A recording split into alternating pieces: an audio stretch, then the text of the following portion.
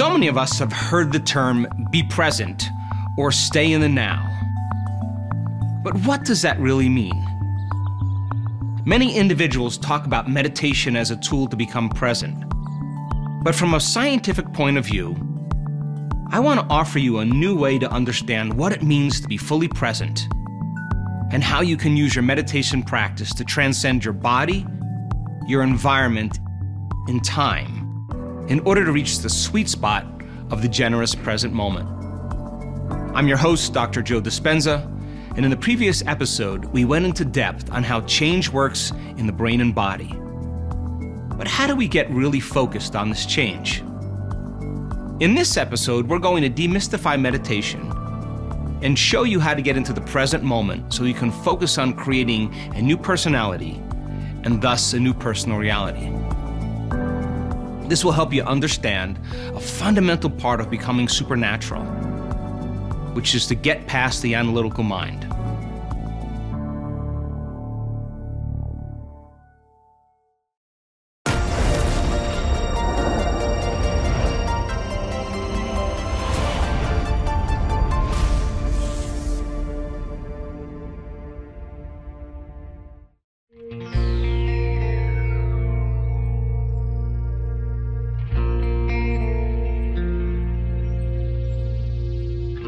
Let's start with the first question.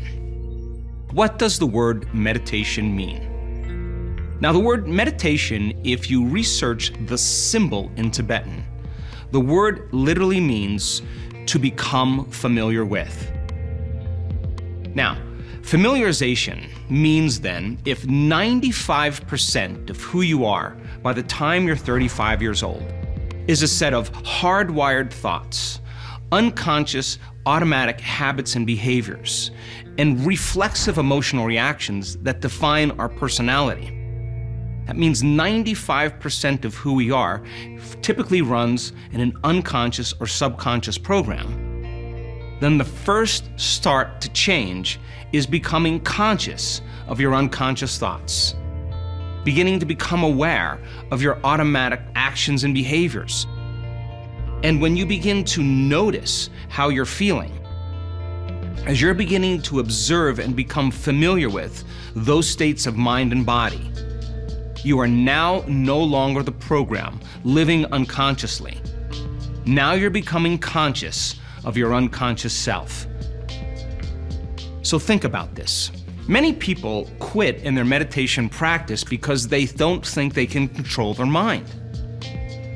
Well, if you're thinking 60 to 70,000 thoughts in one day, the majority of those thoughts are the same thoughts as the day before. And they're hardwired, automatic attitudes and thoughts. They're typically happening behind the scenes of your awareness. Thoughts like, I'll never change, it's too hard, my life isn't very good, I'll never find love in my life, I'll never find the right job. These are the thoughts that people think constantly every day. So then when those thoughts start coming to the surface in their meditation practice, the moment they start realizing they can't control those thoughts, they give up. And they buy into the belief that they're not very good at meditation. But let's start by framing this a little differently. The moment you become conscious of those unconscious thoughts, and you decide not to put your attention and your energy behind them, that's a victory. In other words, the moment you start noticing those thoughts, and instead of reacting to them, just observing them, you are beginning to know thyself. If you notice then in your meditation practice that your body is in a program and it's busy every single day doing a lot of things, and it wants to get up and go do something. It wants to begin to habituate on autopilot. And you become aware that your body wants to do that. And instead of responding to the body as the mind and getting up and quitting, if you can settle it back down into the present moment, that's a victory as well. Because you're saying then that your body is no longer the mind, you're the mind. And those victories add up.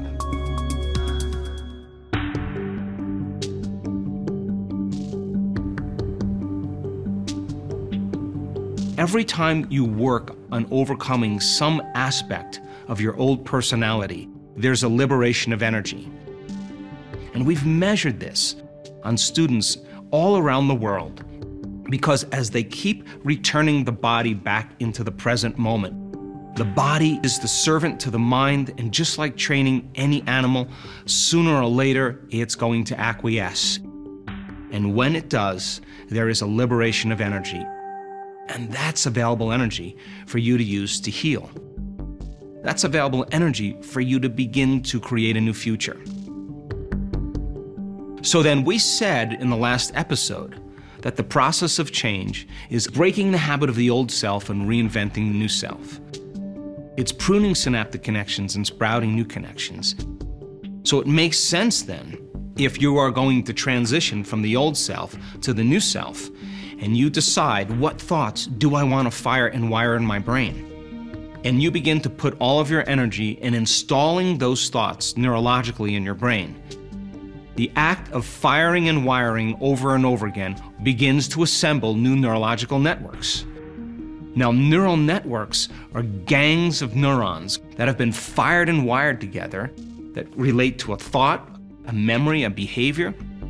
The body begins to assemble new circuits, so it becomes more automatic. So it makes sense then, if you keep firing and wiring those thoughts and they begin to assemble into automatic neurological networks, and you do it over and over again, those thoughts are going to begin to become familiar to you. Then the thought in your mind literally becomes the experience, and experience enriches the brain.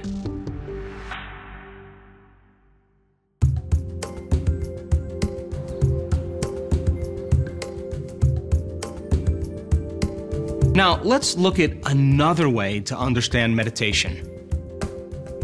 If we know that we're living in a state of the familiar past, or we're living in the state of the predictable future, and the familiar past represents the known, and the predictable future represents the known as well, and the sweet spot of the generous present moment represents the unknown, then in order for us to truly begin to make significant changes, where our body isn't influencing our mind, where our environment isn't controlling our feelings and our thoughts, then it makes sense then that the first step that we have to use in order to meditate is to sit our bodies down and close our eyes and disconnect from everything known in our outer environment. Less sensory information is coming into the brain. Now, all of a sudden, your inner world starts becoming more real than your outer world. If you can sit your body down and, like training that animal, saying to your body, you stay. I'm going to feed you. You can check your emails, you can check your texts, you can post anything on Facebook, you're gonna get a shower, you're gonna get a cup of coffee, but right now, you're no longer the mind, I'm the mind. Your body's in a program, and where you place your attention is where you place your energy. And the moment you're sitting in your meditation and you start putting your attention on the emotions, familiar emotions that are connected to the past, the moment you start thinking about those memories and feeling those emotions, it makes sense then that you're siphoning your attention and energy out of the present moment into the past. And if you're sitting there thinking about the phone calls you have to make, the meetings you have to go to, the shopping list you have to get to, those are all known things in your predictable future reality. And every time you put your attention on some predictable future, you're siphoning energy out of the present moment into the predictable future. And now your energy is completely commingled with that line of time. So then when you become aware that your attention is on those emotions, and you become aware and return your attention back to the present moment, you're disinvesting your attention and energy out of your past present reality, and you're calling it back to you. Every time you do that, it's a victory, and those victories add up.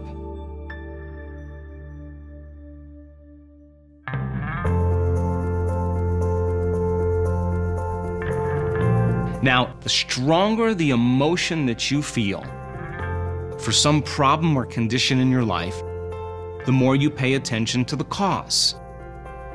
Now, if where you place your attention is where you place your energy, if you're sitting in your meditation and you're feeling a very strong emotion that's connected to some problem or some person, we could say then that you're giving your very life force away to that person or that problem. And that's available energy that you could be using to create a new future. So then as you sit in your meditation practice and your body is used to at 8 o'clock in the morning checking emails and getting frustrated and judgmental, your body's going to notice that you're off schedule. And it's looking for those chemicals. If you're aware that your body is doing that, and you settle your body back down into the present moment, and you lower the volume to that emotion, you're going to take your attention off that person or that condition in your life. And yes, it takes a greater level of awareness, a greater level of energy to begin to break those energetic bonds with everything in your past, present reality that you're connected to emotionally. So then when a person finally starts to overcome those emotions, all of a sudden they start calling energy back to them. And they begin to build their own electromagnetic field. And now they have available energy to design a new destiny.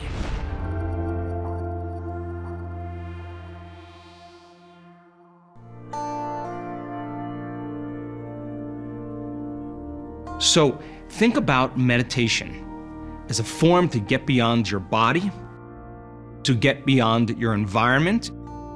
And what is your environment made of? People, objects, places, everything material in your three-dimensional reality. If you keep your attention on everything that's known, you're going to create more of the known. So then as you disconnect from your body, and you get beyond all the elements known in your outer environment, and you keep working for the sweet spot of the generous present moment, what you're saying is, I want to begin to change the way I think, and I want to be able to create something new. So meditation then allows us to move from living unconsciously as a victim. In other words, allowing our outer world to control our thoughts and feelings, to consciously becoming the creator of your life, so that your thoughts and feelings begin to produce outcomes in your outer environment. And so then, if you do this properly, we should see changes in your body, in your environment, and in some future time.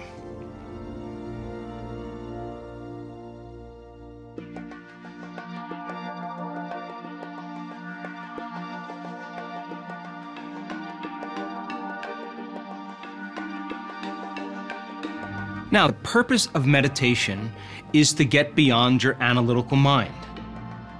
Now, it separates your conscious mind from your subconscious mind is your analytical mind. When you're born, you're totally subconscious mind.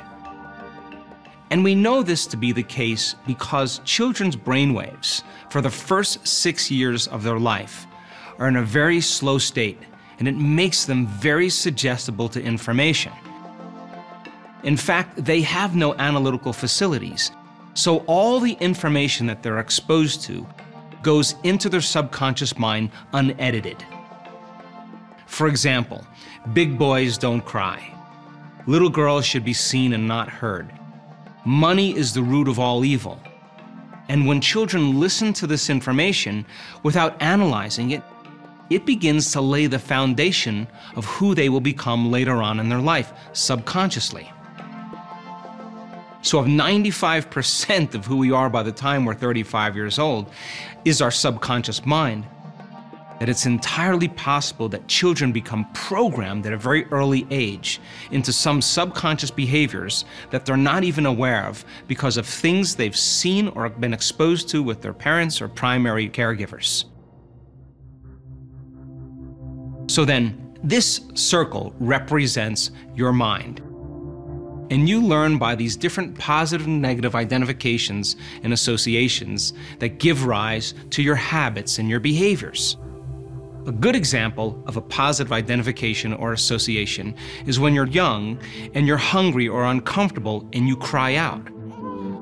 And the moment you get fed or the discomfort has been removed, you learn to associate subconsciously crying out with being fed.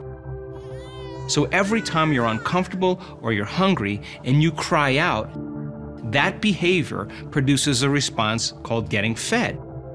And so a good example of a negative association is when you're young and you're exploring your environment and all of a sudden you walk over to the stove and you stick your finger in the flame. The moment you notice a change in your internal state, you pay attention to the cause of it. All of a sudden, you begin to associate that pain with that white object in the kitchen. And all of a sudden, you start developing a behavior around it. And these positive and negative identifications and associations begin to lay the foundation of our subconscious habits and behaviors.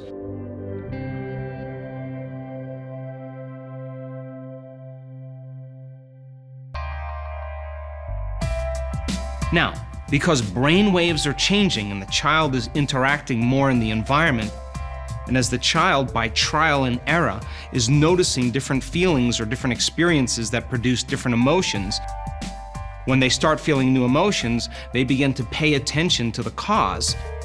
Their brain waves start to speed up and they move into what's called alpha brainwave patterns. And they begin to develop their analytical mind. Now, the analytical mind is exactly what separates the conscious mind from the subconscious mind. And as children's brain waves change because they're interacting with their environment, somewhere between the ages of 6 and 9, they begin to completely form their analytical mind. Once that analytical mind is formed, they begin to divide the conscious mind from the subconscious mind. Now, as we've been saying all along, your conscious mind is 5% of your total mind. Your conscious mind is made up of things like logic and reasoning, which gives rise to your faith, your will, and your creativity. Now, your subconscious mind, as we've been saying all along, is made up of 95% of who you are by the time you're 35 years old, and those are all those hardwired attitudes, unconscious beliefs and perceptions, subconscious habits and behaviors, and that makes up the majority of who you are. Now, the analytical mind is always busy working. The analytical mind is important for us because we need our analytical mind to survive in our life. And because the brain is divided in half, the analytical mind is always weighing past against future, right against wrong, known against unknown. And because the division of the brain allows us to navigate with our analytical mind in our lives, we need it. We need our analytical mind when we're learning new things. We need our analytical mind when we're navigating in our life ethically. We need our analytical mind when we need to make decisions and choices that are really important. But when you throw in the hormones of stress and the brain becomes aroused because of the emergency state the brain is in, we become overly analytical.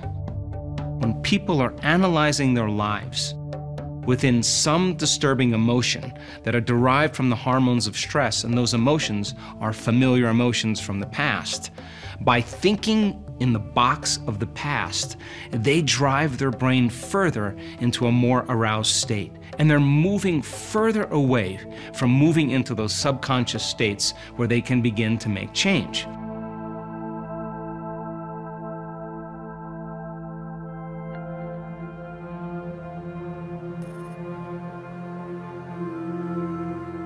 So the whole purpose of meditation then is to get beyond the analytical mind and enter the operating system where those subconscious programs exist. So then we can begin to take limited beliefs, unconscious habits and behaviors, and begin to reprogram them, become more self-serving or more effective. Now, you can't change the subconscious mind with your conscious mind. You have to get beyond the analytical mind in order to do that. So some people have a very thin veil between their conscious mind and their subconscious mind. And the thinner the veil between your conscious mind and subconscious mind, the more you are suggestible to information. In other words, just like the child, that information can enter the subconscious mind and begin to have an effect on us. So we want to be more suggestible during the meditative process because we want to accept, believe, and surrender to certain thoughts without analyzing it so we can begin to program our subconscious mind. So then others have a very thick veil or thick barrier between their conscious mind and their subconscious mind, and they're less suggestible to information. And suggestibility is your ability to accept, believe, and surrender to information without analyzing it. So information doesn't pass through the analytical mind as easily. So then the more analytical you are, the less suggestible you are to information. The less analytical you are, the more suggestible you are to information.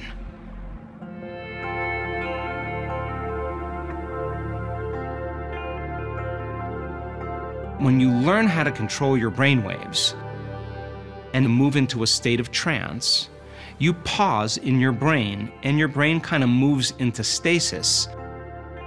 And in that state where you're not thinking and analyzing and you're in a state of trance, you're more suggestible to information, and you move your brainwaves from the thinking conscious mind into a slower brainwave pattern in the subconscious mind.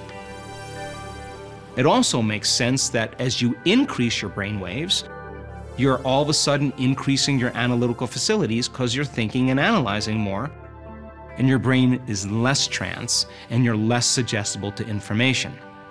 So, in the meditative process, as we begin to reprogram those subconscious states of mind and body, what we want to do is learn the skill, learn the formula, apply the tools to practice getting beyond the analytical mind so that you can begin to make those subconscious changes that become more permanent.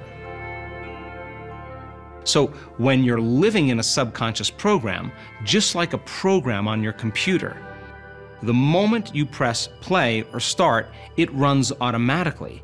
That's exactly what happens subconsciously. And many people have subconscious programs that are defining their lives. Even though their conscious mind wants something else, their subconscious mind may be sabotaging their outcome. So then we have to begin to reprogram that subconscious mind and begin to write a new program.